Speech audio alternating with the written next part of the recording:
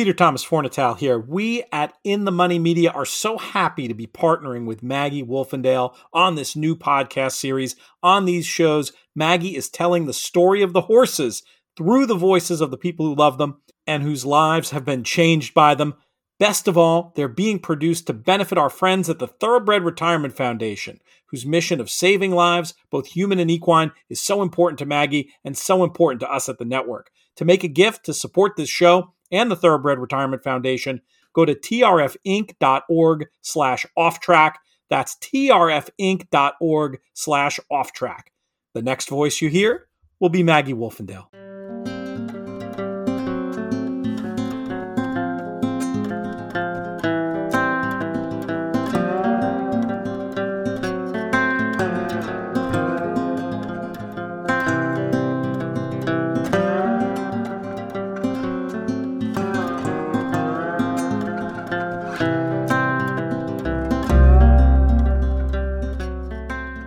Chestnut gelding foaled March 12th, 2010, in Pennsylvania. By Eavesdropper, out of Winning Grace by Yarrow Bray. 58 starts, 22 wins, 16 seconds, 5 thirds. Earnings, $1,905,940. Multiple stakes winner, including the Grade 3 General George and Grade 3 Salvatore Mile. Jockey Club name, Paige McKenney. But wait, there's one more. A Chestnut gelding foaled March 17th, 2013. By Not for Love, out of Lunar's Legend by Polish Numbers, bred in Maryland. 45 starts, 4 wins, 5 seconds, 4 thirds. Earnings, $156,388. Jockey Club name, Legends Hope.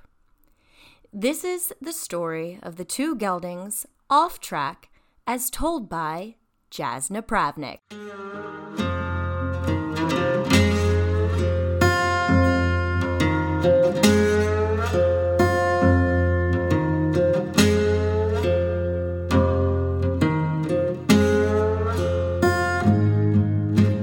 So pleased to have my first guest of the season, and I think it's very fitting that the first episode I ever recorded was with Rosie Napravnik, and now I have the honor of having her sister, Jazz Napravnik, here on. Jazz, thank you so much for your time. I know you're quite the busy lady. Well, thank you for having me, Maggie. And Jazz, I think if people weren't paying attention to the Retired Racehorse Project, they were certainly missing out because you were voted the People's Choice Award as well as champion in eventing. And that's what your sister had won back in 2019. And this time around, you won it with a Legends Hope. But before we get into all that and how that's culminated into the career that you've had and made for yourself, let's talk about the beginning. I know when I spoke to Rosie, your mom, she is a trainer. She gave lessons. She's kind of done it all with eventing and everything. But you're the older sister. And not that I'm trying to make this a Rosie-centric podcast, but talk a little bit about growing up and what you did as a kid that really, cemented your fate into being involved with horses for the rest of your life. Well, I'm pretty sure my fate with horses was cemented in the stars long before I was ever born. Yeah. But I did grew up with horses. I am the eldest child of our family. And I think my mom bought my first pony when she found out she was pregnant with me. So yeah, it was kind of destined. I grew up, having a lead line pony. I did some of the hunter shows. When I was 6, I got my first, quote, fancy pony, a little Welsh pony named Charlie Brown. And I did the Welsh Pony Hunter circuit with him when I was 6, 7, 8. And then I remember when I was 8, my mom let me do an event for the first time. And I came out of the show ring. So I was taught to look pretty, go outside line diagonal sort of show courses. And I went out, I did my little dressage test, and then I went out on cross country. And I had 2 refusals at the first cross-country fence, and 2 at the second, and 2 at the third. And if you're not familiar with eventing, if you have 3 refusals, you're eliminated. So I was skating by the seat of my pants here. And I probably had, a plethora of time penalties because it's also a timed event. And I think I ended the day on 90-some penalty points, which is huge. Usually you're more in the 30 range. And I loved it. And I remember asking my mom if I could just event, and I didn't want to do any horse shows anymore. But she said no. She said I had to keep showing because we had year-end awards to win. But I quickly did convince her that I was much happier eventing instead of doing the pony hunters. Cross country was awesome. So I did. I grew up in Pony Club. I was part of Somerset Hills Pony Club for 13 years. And so I focused mostly on eventing. And then as a teen, got a little bit more into the pony racing when my eventing pony had gotten hurt. And so both Rosie and I both have our basic knowledge coming from eventing. And for eventing, for you, was it that cross-country adrenaline rush? Oh, absolutely. And that's definitely part of the reason why I ended up, having a steeplechase career. Very short-lived as a jockey, mind you. I had some sense by the time I started trying to ride as an amateur, and then quickly switched to training, which was much more fun. But I basically got to train cross-country horses. So that was awesome. I didn't have to worry about dressage anymore. Show jumping is fun, but cross-country was the best. And for you, how long did your training career last? I mean, that's when I met you, and you were very young and training on your own. Obviously, you've had some flat horses too throughout your career, but how did you kind of fall into that from a family that was predominantly focused on show horses and eventing? How did you transition over to thoroughbreds? Because I know you were kind of more or less the introduction for Rosie too into the racetrack industry. Yeah, so we were introduced to pony racing in Far Hills, New Jersey. There's a big steeplechase meetup in Far Hills in October every year, and it's one of the most prestigious events. And back in the 80s and 90s, they had pony racing there. And so it was something that the Pony Club kids did annually. And then when I was about 13, my best friend was Jonathan Griffin, and his dad formerly trained racehorses at Monmouth Park. So this was like the first racing person I really knew. And so his father and my mother researched a little bit more about pony racing, and we found out there was a ton of pony races in Pennsylvania, Delaware, Maryland, all the way down to Georgia, New York, Virginia. And so we started racing on the pony racing circuit. And although my sister might be under 5'2" and sizable to be a flat jockey, I'm certainly not. I'm over 5'7".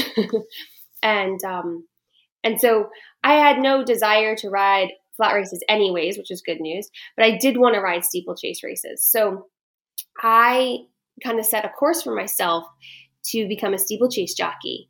And so it was really the pony racing that happened at all these steeplechase meets that led me to steeplechase racing. And Rosie was right on my heels, and the pony racing at the time was all flat racing. And she actually had no desire to jump race at all. She wanted to go to the track. So it was just honestly a course of events that just seemed to fall together perfectly that led us both to our individual careers. How long did you train horses for? Let me think. Ironically, the first horse I trained over jumps was the horse that I was training for my sister as a junior horse. Wow. And I found this horse in a field that belonged to some friends of mine that had pony racing. You could recall back in the 90s, jockey Allison Hirschabel. And her parents were the stewards at some of the steeplechase races, and she rode pony races as a kid. And so I had met her parents through the pony racing. And when I moved to Pennsylvania in 2000, her mom asked me to come and ride this young horse that they had. Allison had brought him up from Florida, I think, as a 2-year-old, and he was 6 at the time, and he hadn't done much. And he was, we'll call him expressive. And so being young and loving a challenge, I happily helped Charlie Hirschabel ride this young horse out for her. And then it happened that somehow I asked if my sister could have this job. It wasn't going to be a middle-aged woman's fox hunter, and it was safe. He probably wasn't fast. I don't think he ever ran. I think he had a small little suspensory injury as a 2-year-old or something, but clearly that was healed up. Anyways, they agreed to lease him to my sister as a junior horse. And I never thought he'd win a race because he seemed like, whatever. But actually he won quite a few races for her. And I think it was at the very end of her last year as a junior rider that they canceled a couple of the junior races. So I had spent all summer getting this horse fit in Maryland for her to ride to only have one race. And I was working for Jack Fisher at the time. And he's like, run him over hurdles. And I'm like, but he's never schooled a hurdle. And he looks at me and goes, he can fox hunt, can he? He can jump, right? I'm like, well, yeah. And so I asked the Hirschabels permission to run him over hurdles. And I schooled him with Jack's horses maybe 3-4 times. And he took to it really well. And then Jack was kind enough to ship him all the way down to Charleston, South Carolina for the second to last meet of the year. And I'll never forget, it was pouring rain the night before. And we get to the course in the morning. I mean, I've never seen rain like this. And there's like 3 inches of standing water all across the course. Oh my gosh. And I'm like, Jack, I think we should scratch. And he's like, no. I'm like, okay. Are you sure? I think we should scratch. No. I'm like, okay. And Danielle Hodson at the time was still an apprentice rider. She went on to be champion jockey, I believe, over jumps. And she was riding him for me. And my sister was there with us. And I didn't have a trainer's license. And it was the end of the year. And honestly, I was probably just being cheap. So I asked if I could run him under a friend's name. She's like, yeah, sure, no problem. And so I'm like, he's not going to win anyways. This is just for fun. And so he was a great horse because you kind of just said, okay, I want you to go this speed. And he just stayed at speed until you told him to go faster or slower. Like, real easy ride. But I remember telling Danielle, I said, look, you're probably going to have to kick him when the flag drops. Because, if you don't tell him to go, he won't go. And so she galloped around. It's a small course, so you go around it quite a few times, and you can't really see the backside. And so she passes the wire the first time, and she's like in the back of the pack. And she passes the wire the second time, and she's in the back of the pack, and everything's going great. And then they go around the backside, and all of a sudden, Rosie and I hear that they've announced him in second. And we were like, no way. That's a mistake. Well, sure enough, he comes around. We can see him coming to the last fence. And there he is, head and head with one of Ricky Hendricks's horses. And they're all exhausted. I mean, this is water, deep mud. These horses are exhausted. And Ricky's horse, he jumped the fence and he barely kept going. And my horse kept going just a little bit more than that. And Rosie and I, we were standing there in the stands. I think both of us literally had our jaws dropped, mouth wide open, as we're watching our little horse cross the finish line in front. And it was just one of those amazing moments. So yeah, wow. The first steeplechaser I train, I win, but it's not in my name. But fun, exciting anyways. And then you fast forward a couple years later, and I had bred my personal junior horse, Farrah's Moment. And I remember her. Yeah, I was 19 and scouring the stud books. And, I'm a broke 19-year-old essentially that gallops for a living. There's no extra cash. And there's a horse by Solutely named Boyd on Good. He was actually Stuart Pittman, who started the Retired Racehorse Project. It was his eventing horse. He was the only thoroughbred stallion going advanced in the country at the time. He's probably one of few thoroughbred stallions that ever went advanced eventing. And he was by Solutely, who also sired Soluter, who won the Virginia Gold Cup like 6 or 7 times and the International Gold Cup over Timber 6 or 7 times for Jack Fisher. So you can see all these little connections. And because he was more of an eventing sire, he stood for $1,200. So I saved my pennies and bred my junior horse, who I think won 8 races at Charlestown in the early 90s and made like $15,000 to this eventing horse. And I got a really nice chestnut mare out of her, and I named her Farah Salute. And I started Farah's career in a couple of the junior horse races, actually. My trombetta's assistant was a teenager at the time, Melanie Williams, and she rode her for me in the junior horse race. I think she was like second. I think she had like 2 seconds on her. You mean like an amateur race, right? The ones that they had at Laurel and Pimlico? Yeah, no, not an amateur race. These are junior horse races. These are for the kids to ride at the hunt meets. Gotcha. Okay. A lot of some kids have their own horses. Other trainers will have, juniors working for them, 16, 17-year-old, 18-year-olds, and they'll put one of their horses in these races for a prep. So this is Farah Salute's first couple races. I think we ran her twice. Melanie rode her for me.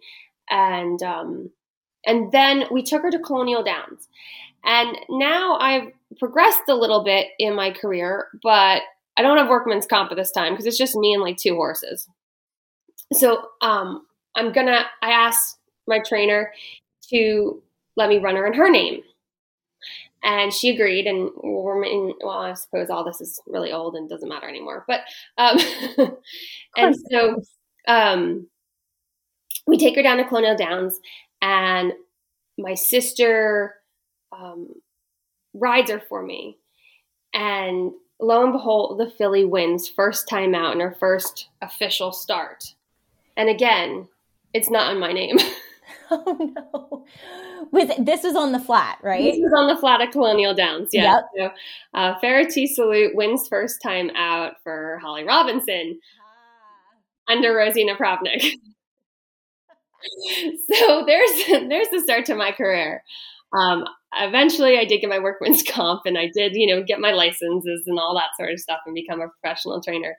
And they did win under my name. But so there's the start to my career. Oh, wow. I mean, it's just such amazing stories and just almost fairy tale like starts to being introduced to racing. It's just, I love hearing those. I kind of get chills when people have that kind of success early on. But you are a natural horsewoman. And so it seemed as though a natural progression into obviously having these racehorses in training and having success, that you've now stepped into the role that you currently have with retraining. So pulling on all of your knowledge and your skill set, what do you think has been the most, useful thing to have with retraining these horses? Honestly, I think the most useful thing that I have training all of the horses I've trained in whatever capacity is my intuition. Yeah. I love a challenge. I think all horses are great at something. Like I believe all people have a great purpose at something. And I've just fallen in love with the thoroughbreds. They're athletic, they're smart, they're talented, they've got great work ethic, most of them. And the thoroughbreds, I got my first thoroughbred off the track, Farah's Moment, when I was 13. And she was the catalyst to my teenage dreams, to ride jump races. And then eventually, then her daughter, basically got my career as a trainer off the ground. And so these thoroughbreds have given me the opportunity to live all of my dreams. And I think it's only fair that I give back to them as well. And so throughout my career as a racehorse trainer, I've done a lot of cross training. I've always trained off the farm. My horses always got turned out. They always went out cross country. They always learned to jump, because who doesn't like jumping? It's fun. And in the winter time when I was legging them up, because they usually got a break every winter, they would do what I call racehorse dressage, basic flat work, straight lines, bending in the direction you're going, being able to move off of your leg, those sort of things, just really basic skills. And I always felt that no matter where this horse ended up, whether it got claimed for me or sold or, whatever, it would have a better chance outside of racing. It would have a better opportunity to have a good life for the rest of its life. And so I've always incorporated some cross-training with my racehorses. And when my racehorses did retire and they were still in my care, I would always do my due diligence to make sure they found really good homes off the track, doing a sport which I thought they would excel at. And so it's me now pursuing new dreams and also being able to give back to the thoroughbreds that gave so much to me. I think it's so important you saying that and just giving them that foundation, because not only does it help them on the racetrack to become to be more balanced, so therefore, preventing possible injury and just being easier on themselves to have a more long-lasting career, whether it's on the racetrack and then thereafter. And I kind of like the fact that you say that, because I want to get to the horse that one of the horses we'll be focusing on, and a very well-known horse, the Pennsylvania bred Paige McKenney, whom you started with in his career. You are the person who gave him that foundation. Yeah. So Paige, I think, was the third crop of horses that I started for Jim Bryant and Linda Davis of Jalen Stables. And he was just a really cool dude, lots of personality, very athletic. And I love breaking babies. I love, teaching them the new things and watching them blossom and grow.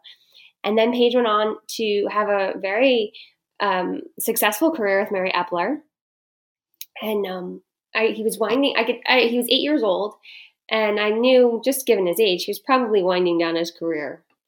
And I gave Jim Bryant a call and I said, I would love to take Paige McKenney to the Thoroughbred Makeover when he retires. I think he has a great following. I think he'd be a great ambassador. And, because I knew him as a baby, it would just be fun to come full circle again. And Jim's reply was, well, he's not retired yet, but you're at the top of the list. And so I got a phone call a couple months later, and Jim said that they were going to retire Paige and that they would be happy to let me take him to the makeover. And so he was eligible for 2020. And so he came to me February of 2020 with no tail, because he'd been turned out with the weanlings for a year. Oh, no. And I think I prayed to all kinds of gods to grow that tail out. Too cute. Well, they do sell extensions for their tails. They do. But I don't even know if I had enough tail to put an extension in. I bet you couldn't bring yourself to do that to him, though, too. This is bad. And so we basically focused on eventing. There was talk about barrel racing, but I knew he'd had a couple minor injuries in his career, so I didn't know if that was going to be the best for his soundness and well-being. And really quick, had you done barrel racing? Is that a discipline? Not. Yeah, I was going to say that'd be very neat for both of you. Yeah. And I do have a friend here in Racerstown that does barrel racing who I briefly mentioned reaching out to her, and we scrapped that idea. Although I do want to do something at the makeover one year, to do something that is totally out of my wheelhouse, like barrel racing or polo or ranch work or something crazy like that. So that is in the works. I just have to have the right horse come across my path. However, so 2020, I figured Paige has got some stride on him. My dressage instructor loved him. And so we decided to focus on eventing. And he's a pretty good jumper, but he kind of treated dressage like a speed event, which it's not. And then of course the makeover was canceled or postponed in 2020 due to COVID. So we had some more time to figure out what Paige wanted to do and let his tail grow.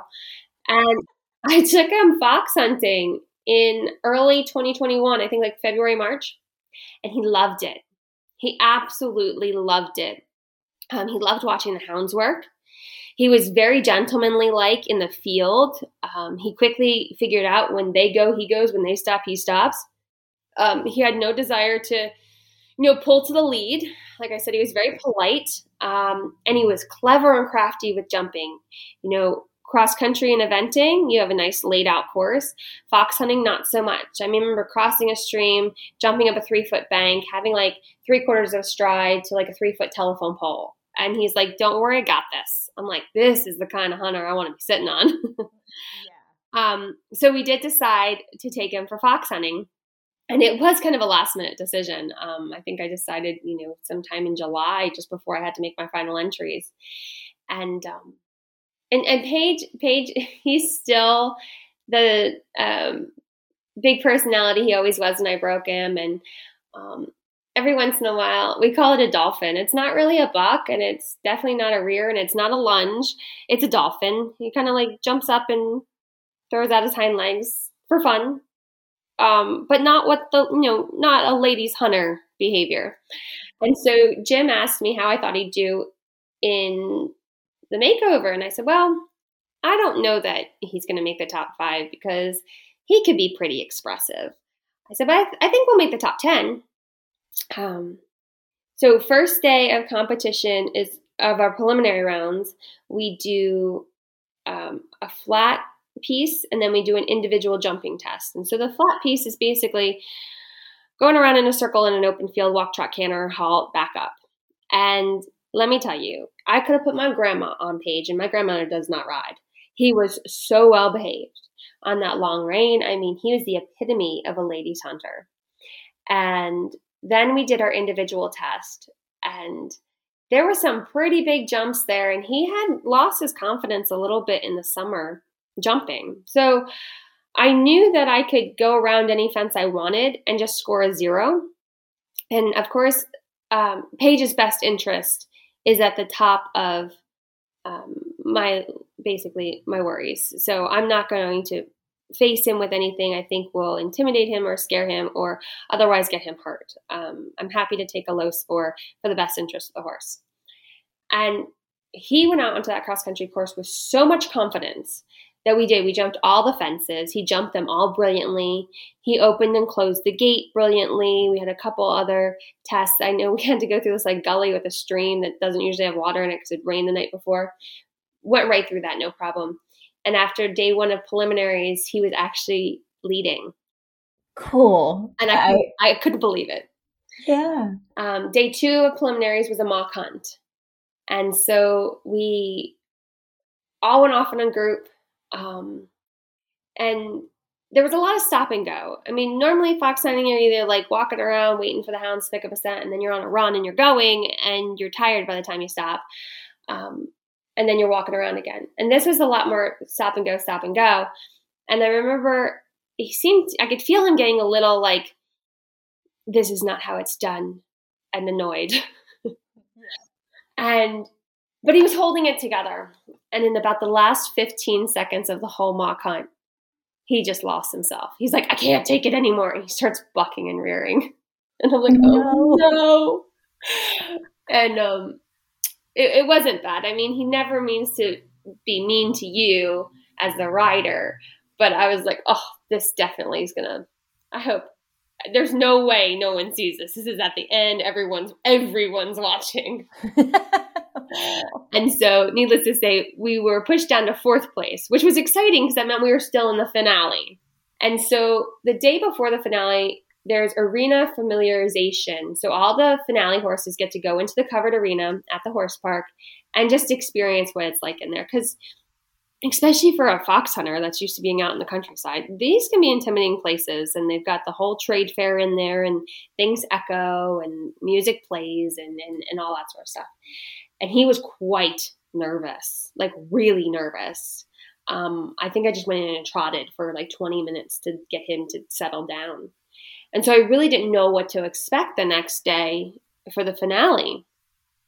And so we were 1st or 2nd to go in the finale. And he was my 3rd finale of the day. So I'd already kind of been around in there, and I wouldn't watch anyone else's finale rounds. It was psychologically, I just didn't want to know. I'm just going to ride my horse, do my best for my horse. I'm not going to try to compete with anyone per se. I'm just going to give our best effort.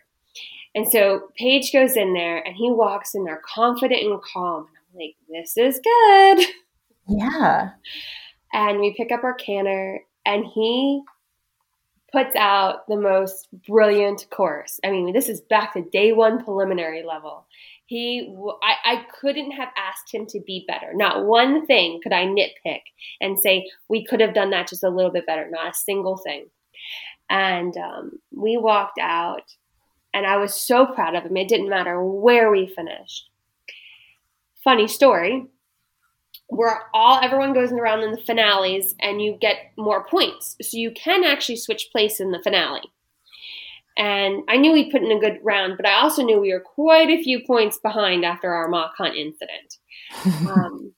And so the lady with the ribbon starts to come out to hand out the ribbons to everyone. They kind of start from 10th to 1st, and the 6th through 10th place people get to be part of the finale, part of the ribbon ceremony, although they're not part of the actual finale event part. Mm-hmm. So their positions are set. Their placings are set. And so I hear my name called and I look over and it's the woman that hands out the ribbons and she has a cooler and a first place ribbon in her hands, like two of her hands. And she's kind of holding them out and she's walking towards me and my eyes get big and my mom's standing there and we're like, no way. She's like, what? I'm like, did we win? She goes, oh, no. Oh. Asking some other random question. I'm like, oh. And it was like that moment of like, no way. That's what a freak out. I'm like, that was mean. But we ended up finishing 3rd. So we did step up in place. And it was just so exciting to take a horse that I knew as a little baby and to, go through that whole experience. And his tail grew out to look good. I banged it for the very first time just below his hocks, which is basically like fox hunter style. The morning of the preliminary. That was the first time I touched it in 2 years. I was gonna say I saw photos and it did look pretty good. It didn't look, shameful in any way. It looked real good. Right. Oh wow, what an amazing story with him. Now, what is he up to? We're a month or so removed from the makeover. What are his plans? Well, he's still with me. Jim and Linda have been gracious enough to let me continue fox hunting him. Actually, we just fought one on Saturday and had a huge day. He really stepped up. He jumped a whole bunch of posts and rails. We had some big country out there. And he was probably like, he's turned a new corner to even a better fox hunter. And we have plans to take him out I have plans to take him out hunting on Thanksgiving Day, which is a big Blessing of the Hounds event for the whole public to come and watch. And it's just a nice tradition we have up here in Maryland. Oh, that's so cool. And who do you hunt with? Which kennel? I hunt with Elkridge Harford hounds. Very nice. So let's talk about the big winner. The big winner of the Retired Racehorse Project, and that's Legends Hope. But first, let's start at the beginning of his story. A Maryland bred. I mean, he was almost verging on being an iron horse, 45 starts, a little over 150,000 in earnings. And predominantly in the latter half of his career, he was trained by Ted Mayer and just a cool guy. I loved Ted when I was in Maryland, but how did he come to you? Well, Ted knew I was reschooling some horses and asked me to help him find who we affectionately called Chester, a new home. And so I went and picked him up at Fair Hill. I actually got on him at Fair Hill, rode him around a little bit. And I'm like, wow, Ted's like, yeah, I've jumped him. And Ted doesn't really jump. So it was green on green, jumping a log. And I'm like, okay. So I popped him over a log. I'm like, wow, this horse is pretty naturally talented. I'm like, yeah, I can help you out. Loaded him up, took him back to my farm, hacked him out. And I remember I went to ride him at Ted's like just after his last race. And I guess he was quite a handful to gallop. So Ted gave him a little ace. and I was grateful for, climbing on a new horse. I don't know, out in the middle of 10,000 acres at Fair Hill. Right, I mean, I don't need to get hurt. I've grown up from, trying to prove myself. And so I get on him and without any help this time, and kind of see what I've got. And he really loved going out cross country, and I knew Ted had done a lot of Fair Hill, so it wasn't totally new to him. And I started just jumping him over we had a lot of jumps in the woods, like little logs to like little mini coops. And every jump he got better and better and better. And it was to the point where he was going so well, I had to stop myself from jumping like the full size hunt fences and posting rails, because I'm like, Jazz, this horse just learned to jump today. Stop. Like you're going good. Don't ruin it now. So he was phenomenal. And then one night we got some video of him. We built a jump chute and got some video of him going through a jump chute, and I think a little bit video of me riding him on the flat. And I posted him on Facebook. And of course, we can't sell horses on Facebook. So I try to get creative with my ads. And I said something like, who's going to sponsor me to win the Eventing 2020 with this great horse who's big and brave and brawn and beauty and bold? And I used all these B adjectives. I have no idea why, but it worked. And I was like, he's got a professional's talent and an amateur's brain, and he could go in any direction, and he'll never say no to a jump. And, well, I suppose you can keep him for yourself too, if you want. And I kind of like ended the ad there. And so within an hour, Jack Fisher's sister-in-law, Barbie Hornifer, called me and said, I'd like to come look at him. I'm looking for a fox hunter. I said, great. She's like, I'll be there at 9:00 tomorrow morning. Excellent. And so in the next couple hours, a few other people had called me, and I said, yeah, I've got someone, and I kind of made some, trial dates for people to come try him throughout the week. Barbie came and looked at him 9:00 the next morning. I think I posted him online like 7 p.m. She loved him. She loved his expressiveness. She didn't mind that he bucks a little bit. And he's a feel-good horse. So she's like, definitely. She set up the vetting and then asked me to take him to one of the fox hunting meets because she wanted him as a fox hunter, just to make sure he didn't lose his marbles with the hounds, which is fair enough. And he walked out there like he'd done it his whole life, and so sold. And then icing on the cake, she goes, well, can you keep him and put like the first 60 days of training into him? Because he was literally just off the track. And I said, absolutely. And she's like, and if you want to take him to the makeover this fall, that's fine. I'm like, no, really? I'm like, my dream just came true. Like, I posted that to be clever, not like I thought was really going to happen. And so she wanted him as a fox hunter. So her initial impression would be to take him to the makeover as a fox hunter. Now I'm kind of working for a client. And so, of course, again, the makeover gets canceled or postponed. And we started to show how nice he was. And in the summer, there's no fox hunting. So I was like, hey, let's do some eventing with him. He's a really great jumper. So she let me event him, and we did some show jumping with him, and she got into taking more lessons, which she'd been mostly a strictly fox hunter, so lessons weren't really in the repertoire there. But she took some lessons with Rachel Lively, and he really was blossoming. And so, but dressage was tricky. So we were still like, we don't know. This horse is really nice. Like, we could win if we pick the right discipline for him. And so we have a whole extra year, of course, because of the postponement. And then the spring of 21, the dressage clicked for him, and he really figured it out. And now he actually has given me my first 9 in dressage, and he's given me 2 more since. Wow. 9s are basically very rare. Yeah. 8s are great. 9s are rare. So he's also given me my only 2. That was an interesting day. Actually, he gave me a 9 on one Saturday and a 2 the following Saturday. Oh no. Is there one movement that he excels at, whereas, the 2 is a problem area? No, the 2 was more because he was making up his own test. I think he tried to put a capriole in the middle of it, a pirouette. And when I say pirouette, it was like a buck twist and turn. Got it.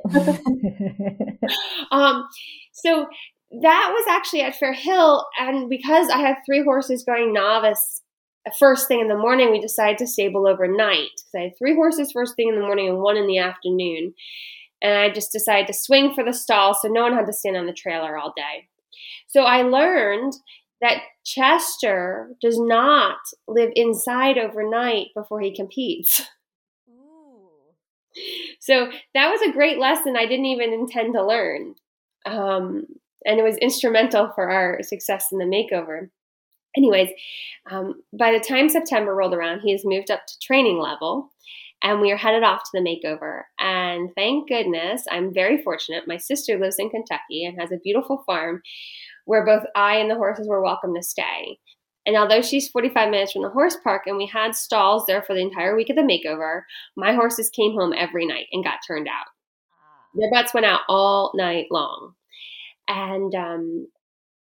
And so we ended up entering Chester in the eventing and the show jumping.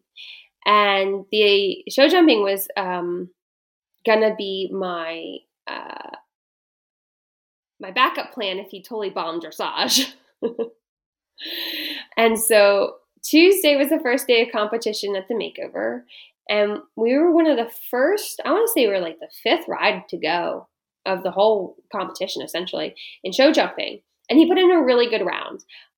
Little hot, but that's kind of Chester. And we had a couple rails. He jumped a little flat, and that was okay. But I thought with a couple rails, we probably weren't going to make the top 5. So it was a bit disappointing, and I had to put all my life coaching skills together to keep myself in a good positive mind frame. And there was 3 days of show jumping. And I didn't want anything to really affect me mentally. So I was like, no one show me results. I don't want to know if I did good. I don't want to know if I did bad. I just don't want to know. I've done it. It's over. It is what it is. I put forth our best effort. And I've got 2 more horses to compete. By the end of the preliminaries for show jumping, we were actually sitting in 3rd place, which I couldn't believe. He really is a talented horse. And then Thursday, we had our eventing discipline, and we did all 3 phases in one day. And he warmed up. His dressage was really good warming up. And then we walked into the big Rolex arena, and he got a little tense. And that's okay. I mean, it's a little tense in there. There's a lot of, I don't even know the word. You're in the Rolex arena. Let's put it that way, right? It's intimidating. It's like exactly. It's a Coliseum, basically. Yeah, it is intimidating. Yeah. And so we go in there and we put in a pretty good test. It's not our best. It's certainly not our worst. I remember the canter circles, and the 3rd quarter of every circle, I could feel the buck coming. And I just had to finish the circle, and then I was going to trot on the long side between 2 letters. So I could trot as soon as I finished. And I mean, I trotted as soon as I finished that circle. And he held it together. And he did. I was like, I think we're okay. We should probably get a pretty decent score. But I wasn't going to look at scores. It was done. We did our best. Onward and upward to the next phase. And so the next phase was show jumping. And let me just tell you, makeover is amazing, but it is exhausting. And my horses were a little tired too. They've been shipping in and out every day. I've been making them sleep outside. I think Wednesday I caught Chester laying down in his portable stall at the horse park, sleeping, snoring. So that's a lot for a horse to lay down in that kind of environment because he's so tired. Yeah. That's it. You're going out again. I want you tired. Yeah. Better tired than too fresh. Exactly. So we go into show jumping, and he put in the most beautiful round. It was calm. It was confident. It was quiet. It was steady. It was stellar. It was just perfect. And so now I'm like, we've got this. We've so got this, because my dressage is good enough. My show jumping was excellent, and cross country, I mean, that's his forte right there. That's where he really excels. And because it's a training competition for young horses, you have an option of doing beginner novice, which is 2.7, or novice, which is 2.11. And he'd be competing training, which is 3.3. So these shows are a little on the lower side. And the pace for novice, we chose novice, is like a strong hand gallop pace. It's slower than a 3-minute mile if you're a race tracker. So the whole way around the course, I'm just begging him. I'm like, all right, Chester, because at the end of your cross country, you get to gallop and you get to show off your gallops. You get to go faster and bigger. And that's actually a score in itself. I'm like, all right, Chester, we're going to go really quiet. And then I'll let you gallop. But we just have to stay quiet. And I'm talking him through the whole thing. Just stay quiet, stay quiet, stay quiet, stay. And he jumped everything brilliantly. I gave him a chance to, get right to the base of some verticals and jump some oxers a little bigger. And the last fence is this ascending oxer. And then you gallop away from it to show off your gallop. And so he had been so good. I'm like, all right, Chester, you're going to show these judges what you're really made out of. And so I let him pick up the pace a little bit to the last fence, and I let him take off on that big stride. And he probably overjumped it by a foot and a half. And he just picks his little knees up. And he's cute. He picks his toes up, and they come up on either side of his nose when he jumps real big. And he's a ham. If he sees the camera, you should really see what he looks like. And so he jumps. He hit this thing big but out of stride and just took off into this huge gallop. And I'm like, we just nailed it, didn't we? We just nailed it. And a good friend that I've met through the makeover, Britt, she had gone right before me. So I pull up and the two of us are walking back, and her horse had done really well. And I think she's won eventing before. So her horse was definitely going to be a big competition, and he's already competing prelim at this point. So we're walking back. And so finally, that's my last phase of all my preliminaries are done with all of my horses and all of my divisions. And I look at the scores, and I think it took a while. No, it took a little bit to get those last couple scores in. So I had seen my scores, and now I know I'm sitting in first, and we've got some good scores. And I was actually the only one to score over 100 points in cross country, which was really cool. Yeah. But there were still a couple scores that hadn't been scored. So you're not sure if those people scratched late, or they're going to do better than you, or they're not going to do better than you. Right. There's a little bit of that. And then Friday night Thursday night, I'm home, and my phone starts blowing up, and it's these automated text messages.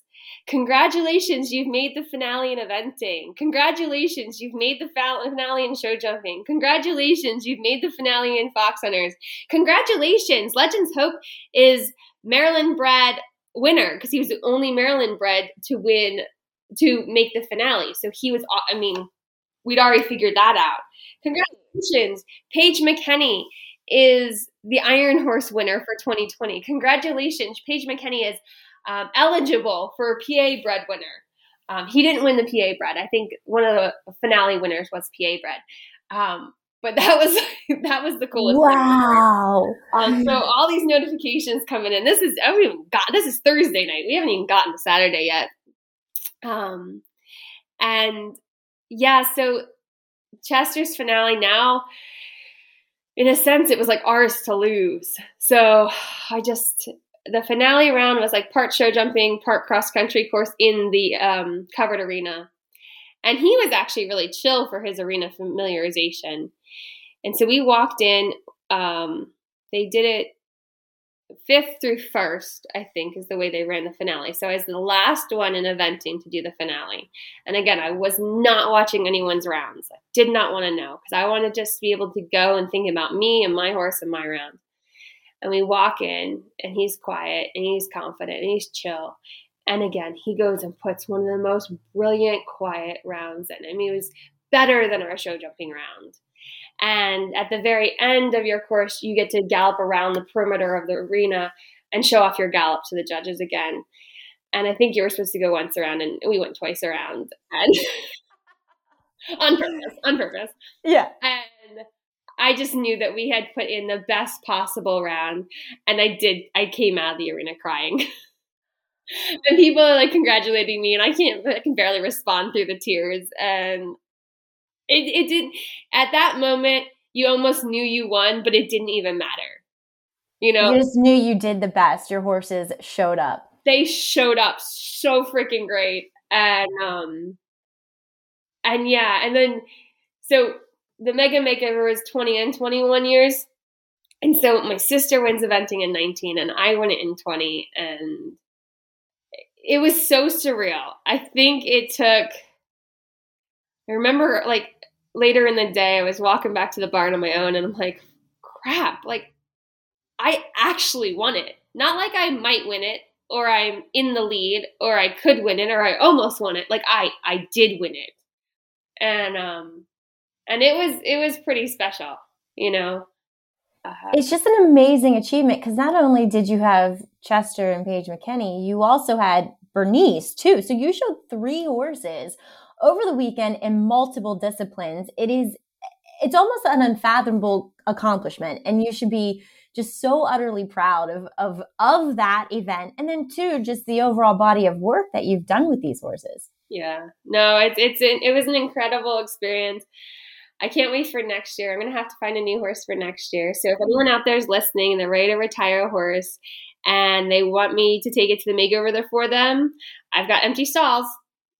Just saying. I think they would be honored to have any horse with you. That's for sure. Before I let you go, well, first of all, what's the plan for Chester? Is he with Barbie now, or are you still working with him? Let's just put a little more icing on this fairy tale I find myself living. Please. So Barbie's husband, Peter, who does ride a little bit. He's a heart surgeon by profession, but he also fox hunts. I think throughout this whole makeover experience, and they have their own farm, he basically just saw Barbie paying someone else to take care of her horse and was like, okay, but how much? And he came to the makeover. And the experience for Peter basically sold him. And so they actually didn't even get to stay for the finale because they went to a wedding on Saturday. They had to come home. But he did get to watch Chester complete his eventing. And we were talking about how special he is. And I said, yeah, I keep telling Barbie we need to take him to Wellington to do the Grand Prix in Florida in the winter. And he goes, Wellington? How about Paris in 28? And my jaw just dropped. And so, I mean, sure, that's a great thought and all. But that's a long way away. And then we all came back from Kentucky and we got together and Barbie said to me, she said, I will never be able to ride him as well as you do. There's no point in me trying to compete him in eventing. But we would like to see him go on and do great things. Will you keep competing him for us?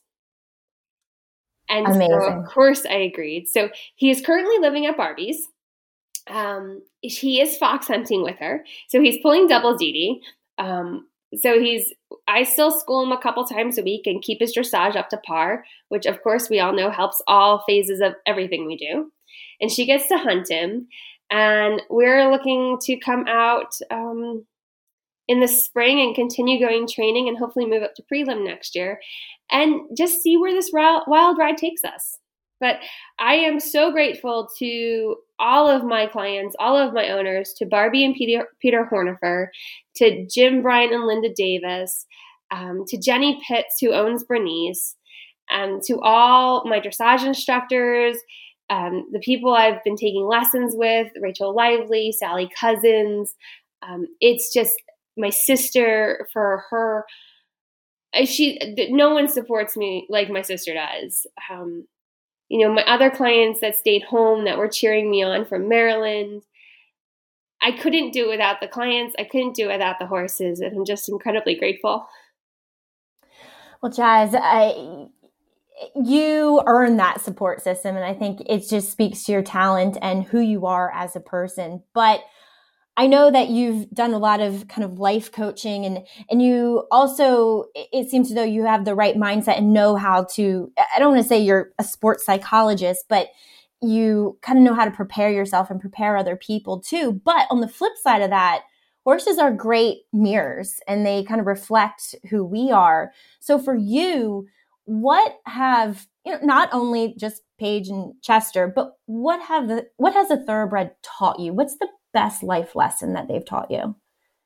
Oh, wow. To be authentic. Yeah. I think that's we can talk about another one real quick, and his name is Jesse O. Wasn't a great racehorse. I got him in 2015. He's actually Crazy Bernice's older brother. And when I got him, he was the biggest training challenge I've ever had. Sweet as can be, always meant well, total people pleaser, but just would lose his mind when you sat on him. And I just knew that it was like fear and insecurity. And I emptied out my bag of tricks, my tools that I, collected over my lifetime, and still I was out and I didn't know how to get through this horse. And he led me to a great mentor, Bruce Anderson, who helped me immensely. And Jesse has taught me more about myself, and really that being authentic is the easiest path to happiness, an easy life, a life where things just flow, a life where everything you could possibly want and imagine seems to fall in your lap, because you stop trying to be something you're not or something you should be, and you start becoming aligned with all of the great things that were meant for you. And so that's probably the greatest lesson I've ever learned, because horses, they're pretty authentic. They are who they are. And, they really teach you to, I don't think I have words for it, but I think you've definitely relayed what that sentiment is to you, in just being authentic, because we all know that they are the truest form and they are very true to themselves. And so I think we can all learn that from them. Well, Jazz, thank you so much. Your stories are truly amazing, and what you've accomplished in your life so far. And obviously a massive congratulations on what you did at the Retired Racehorse Project. And furthermore, thank you so much for your time, because I know you're a busy lady. Well, Maggie, thank you so much for having me on. It's been a joy to share my stories with you and everyone listening.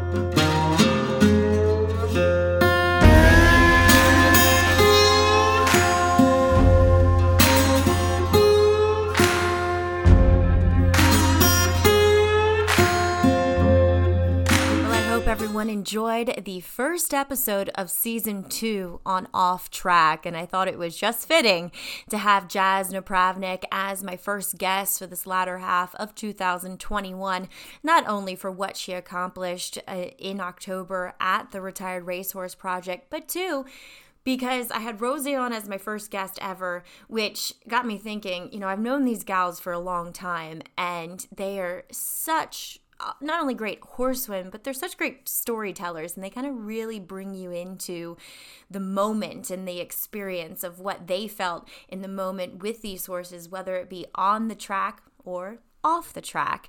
And also, I know Paige McKenney had such a big following, kind of the ultimate overachiever on the racetrack, and he's even proving that in the show ring or in the hunt field as well. So it was great to hear about these two horses, catch up with Jazz, and as always, thank you for tuning in. And if you want to support horses in their second careers, make sure you do so by supporting the ones who cannot go on to second careers through the Thoroughbred Retirement Foundation. If you'd like to donate, make sure you check out TRF inc.org/offtrack.